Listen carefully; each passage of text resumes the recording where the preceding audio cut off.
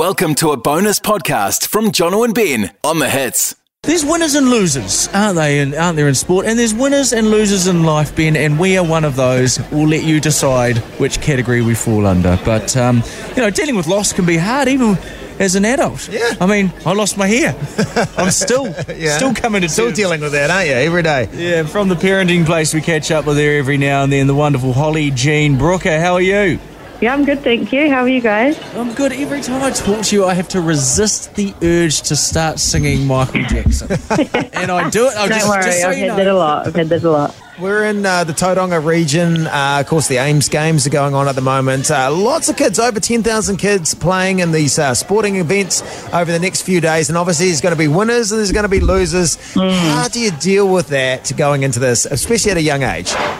Yeah, it's so cool that you guys are down there. I think AIMS is an amazing opportunity for kids to kind of experiencing, I guess, sports at an elite level, and often there's a real focus on results, and sometimes we can lose the joy of the competition because we're so focused on winning or losing. So yeah, I think that this is great when we can talk to our kids about winning and losing, and it does kind of suck to lose. It doesn't feel very good. There has to be a loser and there has to be a winner.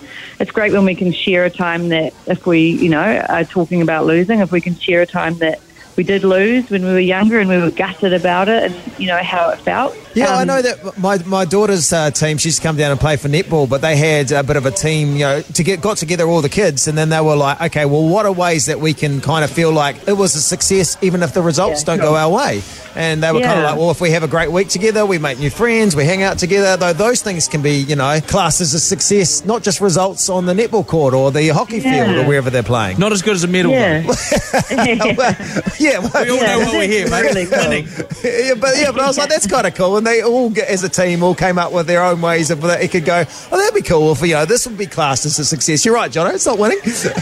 But other ways you can deem things as success. Yeah, I think that's spot on. I think that's something that, as parents we can do with our kids just after the sport games or even practices or, while you're down there at AIMS. How did you feel out there today? What did you most enjoy about the game? And then it's also reflecting on the other people in the team, because often you are in a team dynamic. Who tried really hard today? It's really cool when we can honour other people in the team and kind of see their progress and call out the gold in them as well. It's important to lose. That's what I always say to my son. You need to have your ass kicked from time to time in life. Ben and me, a couple of losers, we've been having our ass kicked for a long time One now. day we might win something. Yeah, but it's important to learn how to handle that loss emotionally and use it as a positive thing and drive you on to your next game or your next challenge.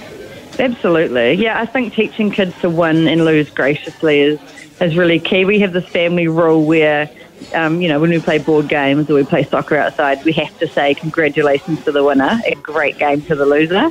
And sometimes when I win, I show off and I do a victory dance. But good on you. It's okay to do that. But we've got to teach our kids that, hey, well done, you did good, and also acknowledge that it's okay to feel great when you win, and it's also awesome when you can compliment the people that didn't win. When does it stop, though? I mean, obviously, we talked about great to find other ways to mark success, team environment and making friendships. But a couple of weeks ago, we wouldn't have had that if the All Blacks had come out and go, "Hey, we didn't beat Argentina, but geez, we had a fun week making friends." Ben doesn't start to get serious. I know what you're saying. Ben Foster would come out and go, "Geez, we're all getting along. We had a great. We all added each other on Facebook." Holly Jean Brooker from the Parenting Place.nz. You guys have a lot of great stuff for parents to check out, and of course this about winners and losers, you've got some stuff up there right now, right? Yep, we do. Yeah, we've got a great article by Ali Gwilym on winning and losing, and there's a few other articles up there as well.